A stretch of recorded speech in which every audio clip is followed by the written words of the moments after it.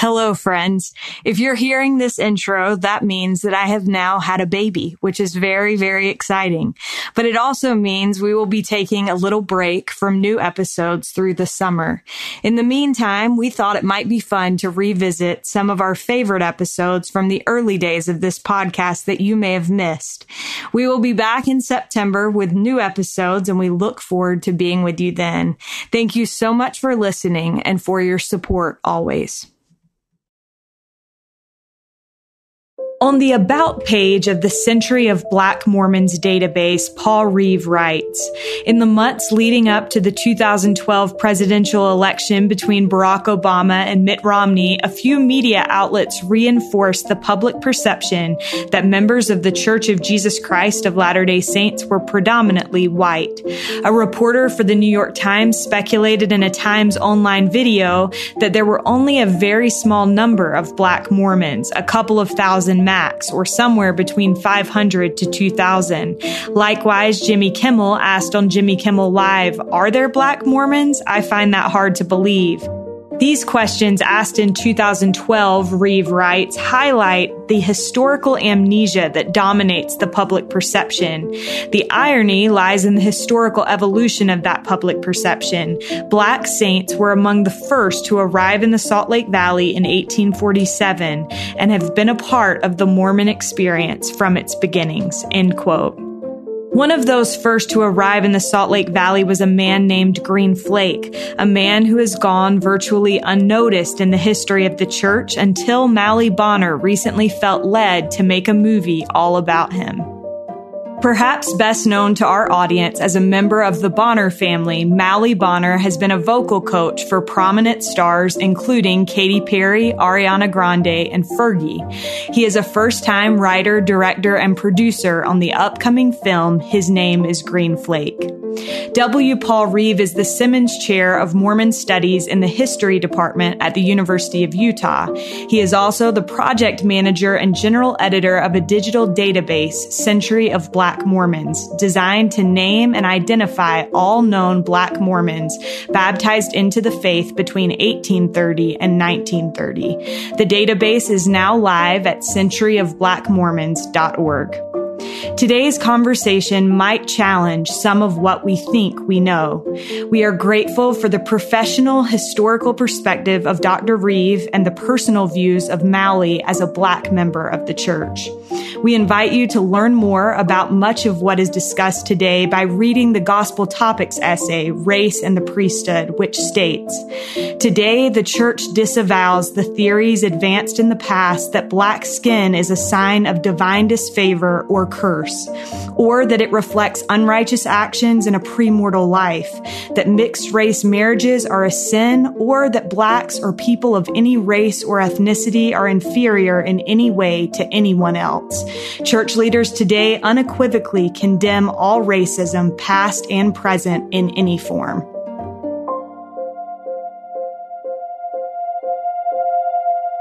This is All In, an LDS Living podcast where we ask the question, what does it really mean to be all in the gospel of Jesus Christ? I'm Morgan Jones, and I am so honored to have Paul Reeve and Mauli Bonner with me today. Gentlemen, welcome. Thank you. This is such a treat. It's so fun to have both of you. So I want to start out and kind of lay the groundwork for the conversation that we're going to have today. And I wondered, Paul, your background is in history. You've studied Latter-day Saint history in depth. And so I wondered if you could start by telling us about the presence of Black members of the Church of Jesus Christ of Latter-day Saints, specifically in the early days of the church. Yeah, Black Latter-day Saints have been present from 1830 to the present. The first documented Black Latter-day Saint is a former slave named Peter, baptized in Kirtland. That made news in Philadelphia within a couple of months that Latter-day Saints had a Black man worshiping with them. Joseph Smith claims 4 revelations stipulating that this gospel is to be preached unto every creature. Latter-day Saints love to quote every nation, kindred, tongue, and people. Joseph Smith says 4 times, every creature, no ambiguity. And early Latter-day Saints took that seriously. The first documented Black women that we have found to join the church 1835 in Tennessee, 3 enslaved women. And you have free Black as well as enslaved Black Latter-day Saints from the beginning. And they are a part of the Latter-day Saint story. We have white Latter-day Saints enslaving their fellow Black Latter-day Saints. And, Black Latter-day Saints have been there from the beginning. So this was obviously not a popular thing outside of the church. And like you said, made news that Latter-day Saints had Black members worshiping with them. Talk to me a little bit about the context of that and what the significance of that would have been, and how your understanding of how Black Latter-day Saints were treated by their fellow members of the church. Well, you have to understand that Latter-day Saint tradition is born into a fraught American racial culture.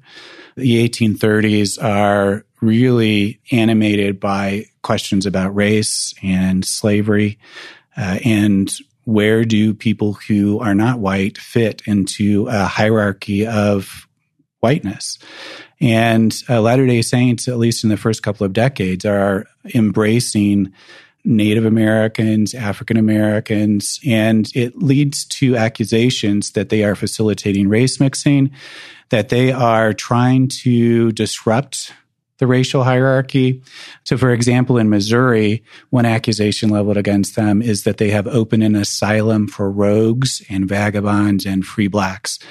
They are inviting the very people that the rest of white society knows should be excluded and even enslaved. And so those accusations create tension, with Latter-day Saints in the surrounding host society. We have evidence that, Joseph Smith is sanctioning the ordination of Black men to the LDS priesthood. And these are questions that are animating Protestant Christianity in the United States at the same time. So the Methodists and the Baptists and the Presbyterians are dealing with this. Northern Methodists, Northern Presbyterians, Northern Baptists suggest to their Southern counterparts that if you are enslaving people, you should not hold priesthood authority in those traditions. You shouldn't be accepted as a missionary.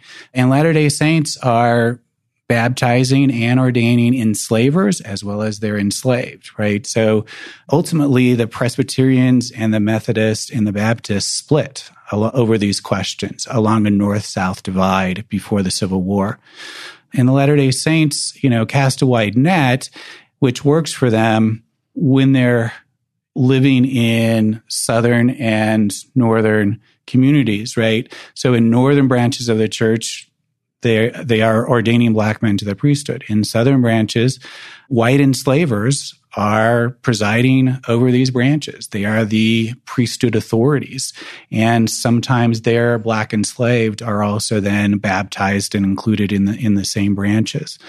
That works, right, until they gather all to the Great Basin after 1847. Then the Latter-day Saint leadership has to figure out what to do with these people who have now all gathered to the same location without any predetermined laws to govern the relationship between white enslavers and Black enslaved. I can't imagine what that ward must have been like. The tension within those wards as they came together. When one's like, this is the way it's supposed to be, and one is like, there's no way it's going to be that way. I can't imagine. Yeah, you obviously have abolitionist sentiment that is animating, especially Northern Latter-day Saints, right? They are rightfully just disgusted by slavery and consider it a great evil. And Southern Latter-day Saints obviously use the Bible to justify it, like the rest of Protestant Christianity had been doing. I think it's such a fascinating, it's almost like where you feel like something's about to hit a boiling point. And so it does when they reach the Great Basin, it reaches a point where a decision has to be made. And Paul, you have talked a lot about how that is when Brigham Young implemented things. So talk to me a little bit about what happened as a result of that. So I think it's important to note that slavery arrives in the Salt Lake Valley in July of 1847, actually 2 days before Brigham Young arrives. July 22nd, 1847, 3 enslaved men arrive in the advance company. 42 men, 27 wagons, and 3 enslaved men are a part of that advance company. The first encampment is present day, roughly 1700 south, 5th east. It's called the First Encampment Park. Their names are etched in the stones in that park, which commemorates their arrival in the Salt Lake Valley. And Green Flake, Harkley, whose emancipation name is Wells, and Oscar Crosby, whose emancipation name is Smith, are those 3 enslaved men who are in the Salt Lake Valley on July 22nd, 1847. They're already plowing and planting by the time Brigham Young arrives on July 24th. So enslavement arrives. It's a part of the Latter-day Saints story. It's here in July of 1847. But you have to remember there are no pre-existing laws to govern what that means. And when Utah becomes a territory as a part of the Compromise of 1850, the principle of popular sovereignty allows each territory to figure out whether they will legalize enslavement or not. And in 1852, the territorial legislature, which is presided over by Brigham Young, who, remember, is governor of the territory as well as president of the LDS Church, and the entire legislative body are Latter-day Saints, and it includes several apostles, including Orson Pratt, who is a legislator as well as an apostle. And those roles just dramatically overlap in this legislative session. So they have to try to figure out what this all means, right? You have white enslavers as well as black enslaved. You have free black people in the Salt Lake Valley who have also arrived in 1847. They are among the earliest pioneers into the Salt Lake Valley. So that legislative session, they craft a bill called an Act in Relationship to Service, where they define the legal relationship between white enslavers and the black enslaved. And it produces a debate in which Brigham Young first openly articulates a racial priesthood restriction within the Latter-day Saint tradition. So it's the context of a legislative session, but it also has theological implications as well. Fascinating. These are things that I am not very familiar with, admittedly. So I'm curious, Mauli, for you, are these things that you grew up hearing, or when did you become familiar with these aspects of Latter-day Saint history? Well, I knew some little bits and pieces. And for my mom in particular, for her testimony to thrive, she had to learn more and understand the history of her people within the church. Right. And so we knew about Joseph Smith and his words and what he taught, and then the scriptures and what they taught. And so that was what a lot of the cultural things that changed within the church, that early beginning was what allowed our family to be able to move forward. Mm-hmm. But even saying that, there's so much I didn't know. Like all of what Paul is just saying, these are things that I've been learning over the last 3 years, starting at the B1 celebration, where it was an awesome event. I was there. It was amazing. It was awesome, right? And so the family performed, and there was just these great pieces on men and women, black and enslaved. And I was like, oh my goodness, I have to know more. Why? Here I am, black in the church, and I can't answer the questions that are asked of me.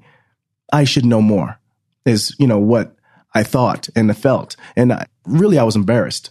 I really was. And I was like, I got to dive in. I got to know. I got to know these men and these women that were there and aren't talked about, Right. And so, I just began meeting with historians, and namely Amy Theriot. She gave me so much time. She was so generous with her time. And then she directed me to Paul. And, reading, writing the list of questions, and then sitting on a Zoom call and going through them to try to understand, so generous with their time. And, unfortunately, not everybody has access to that. Right. That's the hard part. But for me, as a songwriter, as I was learning, reading kind of just turned into writing. It turned into music for me. And it strengthened me and my writing ability after I was learning these stories, which is interesting. Yeah. Well, I think what you were just saying is the reason that conversations like this matter, because it's true. We have different networks of people that we're able to connect with and to learn from.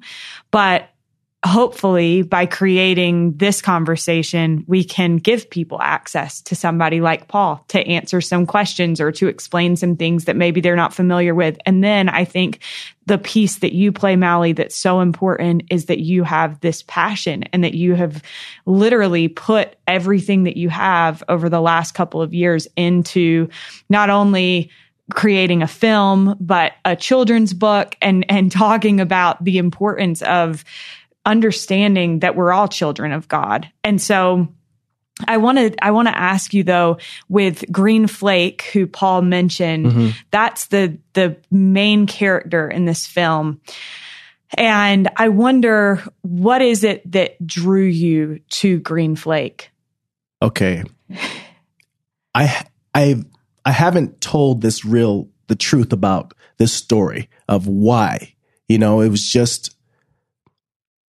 It was supposed to be Elijah Abel.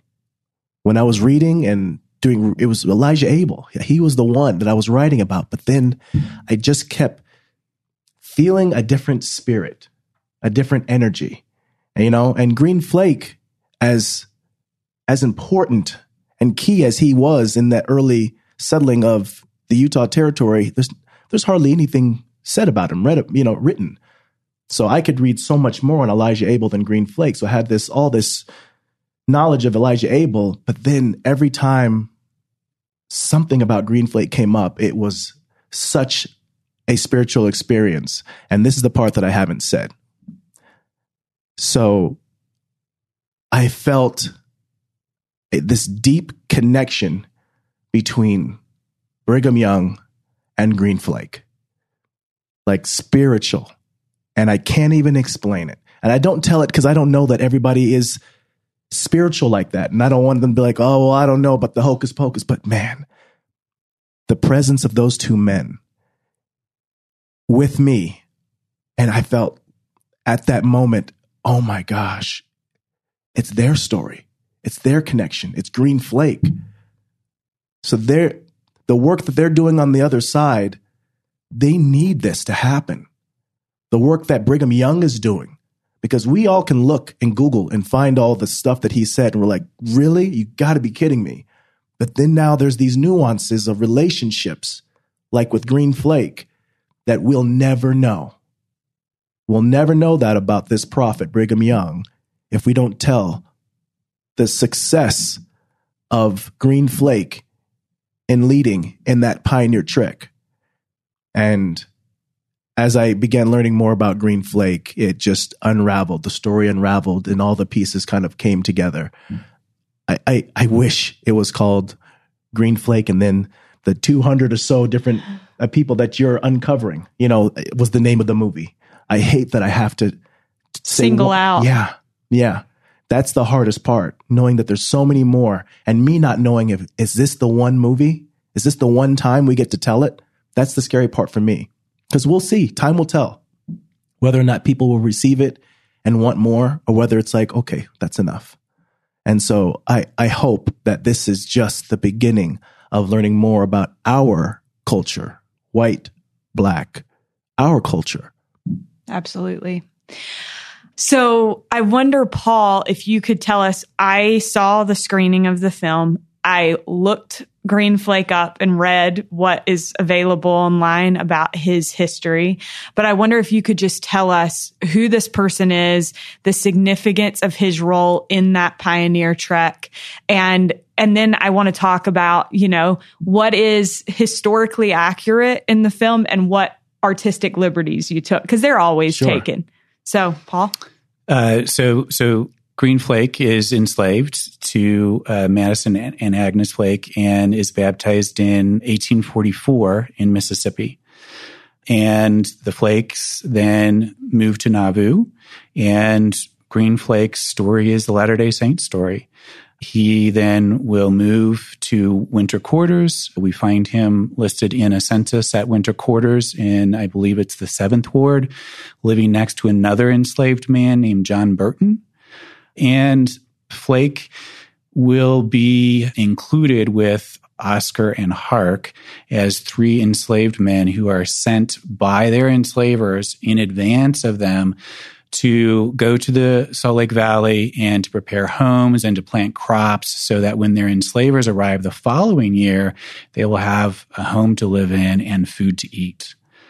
So, think about white privilege and how that's also bound up in the story of Green and Hark and Oscar. So their white enslavers arrive the next year, and those 3 enslaved men have done the work of preparing a place for them to live and planting crops to help welcome them the following year. So they are a part of the original pioneer trek into the Salt Lake Valley. The bigger company that includes Brigham Young, they will separate from Brigham Young in July. They and about 40 other men and, 20 wagons separate, and they become then the vanguard group that arrives in the valley a couple of days ahead of Brigham Young. But nonetheless, that pioneer story includes those 3 enslaved men. And Brigham Young will basically rent Green's labor for a year, and then at the end of that year will free Green Flake. So talk to me if Brigham Young is the one that freed him, what do we know about the relationship between those two? I love, Mauli, what you said about, we don't know about the nuances, and obviously there are things that we're not aware of, but what do we know about that relationship? Yeah, unfortunately, we don't know a lot. I mean, speaking as a historian, right, we rely upon the written record. And so there are not a lot of written records that indicate the relationship there, other than it seems that Brigham Young is intent that Flake is not taken to San Bernardino into California and wants to ensure that there's a potential of freedom. And, this is typical. If you're an enslaver in the South and you have extra slave labor, you can basically sell the labor, right? In essence, rent out some of your slaves to someone that wants labor elsewhere. And that seems to be what happens with Brigham Young, rents Green Flake's labor for a year from the Flakes. So he doesn't go to California. And then at the end of that year, frees Green Flake, likely around 1852. So, we have a sense that Brigham Young is extremely uncomfortable with chattel slavery as practiced in the South. He attempts to strike a middle ground between the immediate abolitionists, who he also speaks out against, those who want immediate emancipation, right? It's a radical minority in the North. The fear of those who have concerns about race mixing is that you'll free 4 million enslaved people. What jobs will they have? They'll move north and intermix amongst white people. They'll darken the white race, make it unfit for democracy. Those are all fears that animate the questions about slavery and freedom. So enslavement is a twofold problem. It violates the founding principles established in the Declaration of Independence and the Constitution, but it's also a racial problem. What do you do with Black people once they're freed? Because the majority still harbor racial animosity. They don't believe that Black people are equal. So the majority position is that they should then go to Africa, colonize them in Africa. So all of those are questions that are animating sort of what is taking place in the Salt Lake Valley. And Brigham Young attempts to strike a middle ground between the immediate abolitionists and chattel slavery in the South. And the law that Utah passes in 1852 is a conservative form of gradual emancipation. It will free no one brought into the territory as a slave, but it will not pass on the condition of slavery to the next generation. And as such, then becomes a form of gradual emancipation. So the generation that arrives enslaved, the intent is they will die enslaved, but the condition of servitude will not pass on to the next generation. And that comes out of debates in the territorial legislative session. It's important to note that Orson Pratt wants the bill rejected entirely and is just disgusted that the legislative body would even consider legalizing enslavement in Utah Territory. He moves that the bill be rejected. He calls slavery a great evil.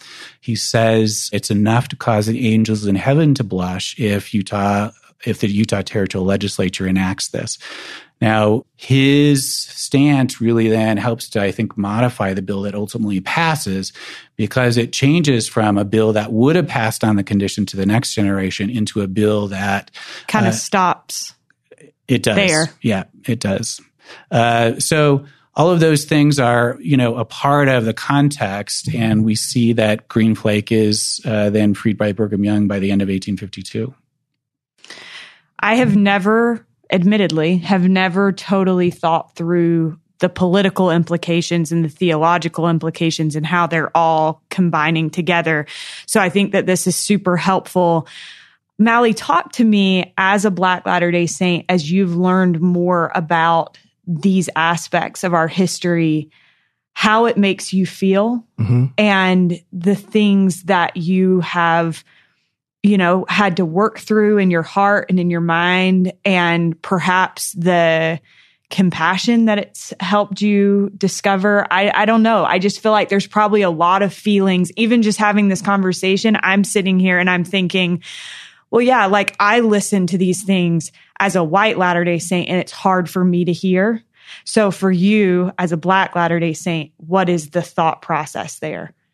You would imagine that me being a Black Latter-day Saint my testimony would be shattered after learning this. What? Our own prophet did what? But it started so good. We were on the right side, doing the right thing. What happened? But as I learned these things, it strengthened my testimony. And I don't even know exactly why or how, but I know that it did. And I know that young people especially today, but all of us, young people especially, it's not having the same effect. Not the way that they're learning about some of these new pieces of history that we haven't heard. When they hear it, they're out. And that scared me, because I want them to have the same opportunity to have spiritual growth and a stronger testimony in Christ and his restored gospel, the same way I did. And so that's why I just kind of switched my whole life into this, and to do it quickly. I felt like I was always in a rush. And I get it now, because it feels like now is the right time, as now that we're complete. But I didn't know why in the beginning. And my hope is that in doing this film, and as we learn more about this history, that we'll become comfortable with saying what is wrong, what was not okay, and what was right, and I have always believed when the prophets say and apostles say in conference, we're not perfect. I believe them, and I think we as members of the church need to believe that as well, so that we can acknowledge when things were wrong, and that it's okay. It's okay to acknowledge that these men were flawed and made the wrong decision. We all know slavery was wrong. And I think Brigham was wrong. We all wish that didn't happen. And that's okay. It's okay to say that. It's okay. And I think he's on the other side, hoping that we say that, not find ways around validating his imperfections. He's moved so far past that. And I feel like we do him a disservice, and those men and women who are enslaved a disservice, when we try to minimize what is wrong and what is right. The beauty of it all is that we are here now and have an opportunity to learn and do something good. That's what we have control over. We can't change what was. We were not there. But we are here now. So as we learn, What can we do to make sure that we're telling the full story so that 50 years from now, there's not another Mauli Bonner making a movie because he found out that there were enslaved pioneers? We have to build a monument and educate people somewhere that we can take our families and our children and say they were here too and a big part of it. And we're honoring their service just like we honor their white counterparts. And so as I say that, I'm sure that people who are listening agree. We all want that. It's just a matter of now getting it done. For sure. So talk to me a little bit about the artistic liberties that were taken with this film and what is historically accurate. Yeah. So, I mean, everything's artistic. Every single thing. Because I take a piece of a letter and make a scene out of it with multiple characters. You know, so if you go and just try to Google Green Flake, you'll see a little half page. Right. That's what I found online. Right. Right.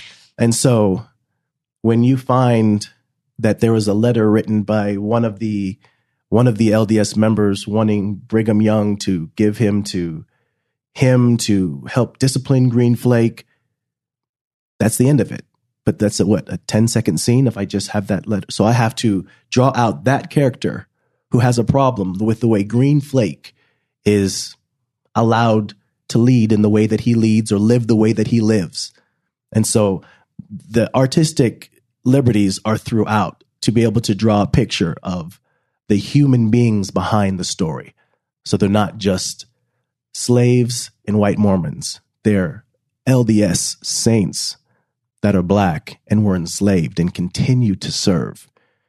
By the end of this film, I want us to see them as human beings who are just like you, who are at home, just a different color than you, who also believe in the same God in Christ. And he too wanted his family to be reunited after this life. And so my hope was to give history, but to really connect with the human beings behind the people that we hear about. Paul, how do you think he did? Well, don't answer that question. Walk away. No, I love the human connection, right? Like I'm not going to a film like this to learn history per se, other than what's really important is the overarching message, right? And the overarching message is that enslaved Black Latter-day Saints are a part of the Latter-day Saints story. Absolutely. And if that message gets across, this is a success, right? And if we rally behind the notion that these people deserve to be remembered, and we are willing to own up to the fact that slavery was a part of the Latter-day Saint story, it is the Latter-day Saint story, right? That we need to grapple with the more complicated and messy aspects of our racial past. That includes their faith, their fortitude, but also the racism they endured. That's a part of the story as well. How do we lead out in abandoning racial prejudice if we don't own our own racial prejudice? And that includes the racial prejudice in the Latter-day Saint history. So I think the film helps us to reckon with our historical past.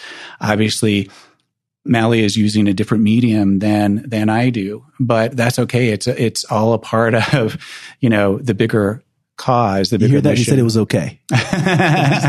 That's right. Can you repeat that? No, I'm just kidding. Get that in writing. I think that is such a good point. And it's funny, when we were walking out of seeing the screening, my boss and I were walking out together, and I said, it's so interesting to me that I knew that Black Latter-day Saints were there and present in Nauvoo and in Missouri, but I had never really thought about the number of Black Latter-day Saints, and that there was a decent sized group of Black Latter-day Saints. And so I said to her, I just never thought about it. I never visualized it that way. And she said, I think that it's kind of like polygamist wives. Like we don't like to think about it. And so we just don't go there in our minds because we don't want it to we don't want to have to face that part of our history. The fact that there were members of our church who were enslaved. And so it's just like, oh, I'd rather not think about it. But why do you think that it's important for us to embrace and acknowledge the presence of these people in our history? Oh, man. I was just talking with Paul the other day, and gosh, I don't even know if I should say this, but I'm going to say it. If we don't teach the history, then we have people, missionaries, seminary teachers, filling in the blanks for themselves. Right. And teaching that to next generations, to other people who we want to bring in. And we make up rationalizations of why it was okay or what happened. They need to know the history so that there aren't children taught in seminary that they can't meet Christ because you're Black. And those are real things that are happening because the seminary teacher doesn't have all the tools. Right. Period. Right. Doesn't mean their heart's not in the right place. Just means that they're trying to figure out what is the reason? Well, this. And the missionary saying, who are 18 and 19 years old. Yes. Two missionaries told me, what do you think about the blacks and how was all that? And I said, well, what do you think? What do you say? And they said, well, it was all for your benefit. And I said, enslavement for the benefit of them? They wanted freedom. They wanted what you had. They wanted to seal their families together. Their families were torn apart. And those poor missionaries hadn't even thought that far into it. But they need those tools so that they can do the work that we're asking them to do, that we all need to do. So without the truth, we make up our own. We just had an episode of this podcast with Keith Erickson, who's the director of the Church History Library, and he talks about how continuing to perpetuate stories and fill in blanks and assume things, the danger of it. And I do think it's something that is prevalent in the world in general, but certainly in our church. And so I wonder, Paul, one thing that struck me as I prepped for this interview and I listened to another conversation with you, you talked about how the reversal or the removal of the priesthood ban was not the church forsaking anything, but rather returning to its roots. And you've talked about this, that Black members were embraced into the church. But talk to me about the significance of understanding that this is actually the church as it is, as the restored church of Jesus Christ, and how important it is for all to be welcomed in that church.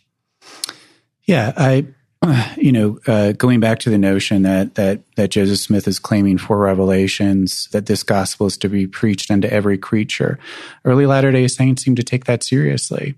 I think it's really important to understand the racial history in three broad phases, right? So open priesthood in temples. Elijah Abel receives his Washington anointing in the Kirtland Temple. He's ordained to the priesthood sanctioned by Joseph Smith. Q. Walker Lewis in the Lowell, Massachusetts branch, also ordained by William Smith, an apostle at the time. So we have evidence that in the first couple of decades, there's open priesthood in temples. And then we go to segregated priesthood in temples. And in my estimation, June 1978 restores us back to where we began. It's not taking us in a new direction. And I think just understanding those three phases is really important for Latter-day Saints so that the priesthood and temple restrictions aren't somehow in the originating in the midst of time and eternity, right? We can actually trace through the historical record, they take on a life of their own. They accumulate growing precedent across the course of the 19th century. And there are very human decisions that are being made, and they're grounded in racism. Brigham Young does not believe that Black people are equal to white people. And that's a part of our racial story. We need to understand it and grapple with it and make sense of it. So in my estimation, sort of thinking about it in those phases is really important to understand that the racial restrictions were not in place from the beginning. If you want to make that case, you have to argue against the evidence. You can go all the way to March of 1847 with Brigham Young himself, who is on record as favorably aware of Q. Walker Lewis as a Black priesthood holder. He calls him one of the best elders and African in Lowell, Massachusetts. That's Brigham Young in March of 1847. He also says, we don't care about the color. His position transitions. He takes us in a different direction. If one Black man can be ordained to the priesthood, then all Black men can be ordained to the priesthood. And the database that I run at the University of Utah, we've documented, 4 Black men, 5, some of them who have passed as white, but nonetheless have African ancestry. The earliest Black woman just received full temple rituals. Her father was Black and her mother was white, so she's a mixed racial ancestry. By the time she arrives in Nauvoo, she's probably passing as white, but she receives full temple rituals in the Nauvoo temple. We have a formerly enslaved woman who is sealed to her husband after she arrives in Salt Lake. So we know now with DNA evidence that policing racial boundaries is absolutely impossible. So what was the purpose? What were we trying to accomplish? Those are the questions I think we need to ask, right? And maybe if you'll indulge me, I'll just share just briefly, like think about it this way. We have Frida Lucretia McGee Ballou, baptized in 1909 in a creek outside of Tylertown, Mississippi. And Novella Sargent Gibson, baptized in a creek in Caroline County, Virginia in 1906. Both of them in the Washington, D.C. temple within 1 month of June 1978. One has waited over 70 years from her baptism, the other over 69 years from her baptism, to be allowed into a Latter-day Saint temple and to be sealed to their loved ones. Now, what needed to change? Both of them could answer the temple recommend interview questions before June 1978, the same way that a white person could answer. And they were told no, and a white person yes. The thing they needed to change was the Church of Jesus Christ of Latter-day Saints. If we think about repentance as change, they are allowed into the temple 1 month after June 1978. Their lives were worthy according to the temple recommend interviews. But they had been prevented for over 70 years from temple admission. So, think about that. A white person giving the same temple recommend questions and a Black person. And it's not based on worthiness. A Black person, Frida and Novella, were living their lives according to gospel standards in every way possible, but were denied because of their skin color, not because of worthiness. And that's racism. So those are the things that I think, including Black Latter-day Saints in our story, help us to understand, help us to grapple with, and help us to abandon our racial prejudice in the present. And that's what President Nelson has called us to do. That's the mandate from the prophet. How do we do that if we can't even acknowledge our own racism? We need to own it and then be willing to stand in places of empathy in the present. What better people than Latter-day Saints who experienced a form of soft racism at the hands of outsiders saying they weren't white enough, but also then have come to understand the consequences of racism because we participated in it. What better people to stand in places of empathy in the 21st century and lead out in issues of racial justice instead of being hobbled by our own racial past.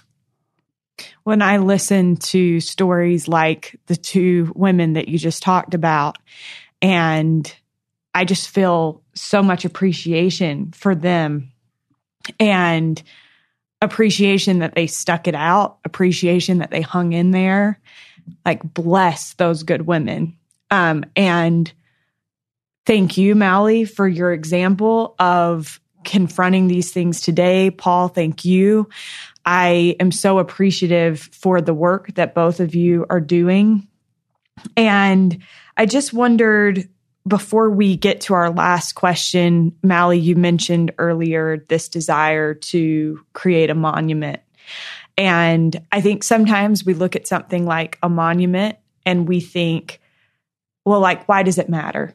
Why does it matter to have names on a statue or names on a rock? But it does matter. And I think you did such a good job at the screening. You talked about, what you said earlier, being able to bring your kids somewhere and say to them, these people were like you, and they contributed to the Church of Jesus Christ of Latter-day Saints. And so talk to me about, I'd love to get both of your perspectives on the significance of having representation in the form of a monument or recognition in that form. Yeah. Something that crosses generations and racial, cultural lines is scripture. Children, old white lady, young black boy, everything in between can read a scripture and draw strength from it, regardless of their background. When we think of Joseph of Egypt, and we think of the Jews of Israel, Shadrach, Meshach, and Abednego, Daniel in the lion's den, I would venture to say that they weren't white, but they were all enslaved for a portion of their life, just like Green Flake. And we all draw strength from them. We're doing ourselves a disservice not to acknowledge some that have done the same thing and so close to where we are today. Right here in our country, in Salt Lake. We're going to grow so much stronger spiritually when we allow ourselves all of the stories from those who have come before us. And the monument, what that does is there's representation. It's difficult when there is not. It's hard to explain to our children if there's nowhere to go and see. It's hard to know if it's true. It's hard to, when you do hear things that are hard or a mean person saying a terrible thing, you can at least go here and say, no, we were there and we do good things, or they were there and they do good things. We need somewhere to acknowledge all of the contributions because, to be honest, it's difficult for me to explain to my children just in church, that no, there are brown angels. Let's go home and we're going to draw some brown angels for you. And we're going to, daddy can be an angel. Absolutely. We need representation because sometimes the words aren't enough. And my goodness, the leaders in our church have said so many brilliant, inspired things. And I just want to be able to support their words with somewhere to see that they acknowledge our history, all of it, all of it. This is the restored gospel of Jesus Christ, and it is true. And in its truthfulness, we cannot send people from our church outside of our church to find more truth. They should be getting it here, right here. And I think healing is what we're craving. Oh my goodness. I know I am. 2020 gave us all a good licking, right? And we want some healing. We want somewhere to say, we're moving forward together, not past, but forward together and acknowledging the past that came before us.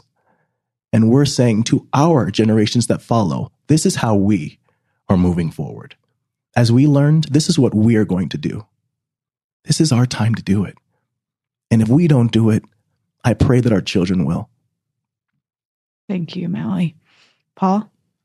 Well, I think monuments are important. They represent a physical manifestation of public memory, and they acknowledge in a physical way, in a very material way, right, the racial past that we're talking about. So no longer do we have to feel like Black Latter-day Saints have been erased from collective Latter-day Saint memory. But actually having, a physical monument provides a place where we are collectively remembering them, and the public can share in that and make meaning of it for themselves. So that's why I think monuments are important. My experience as a Latter-day Saint is that we tend to not talk about Black Latter-day Saints before June 1978.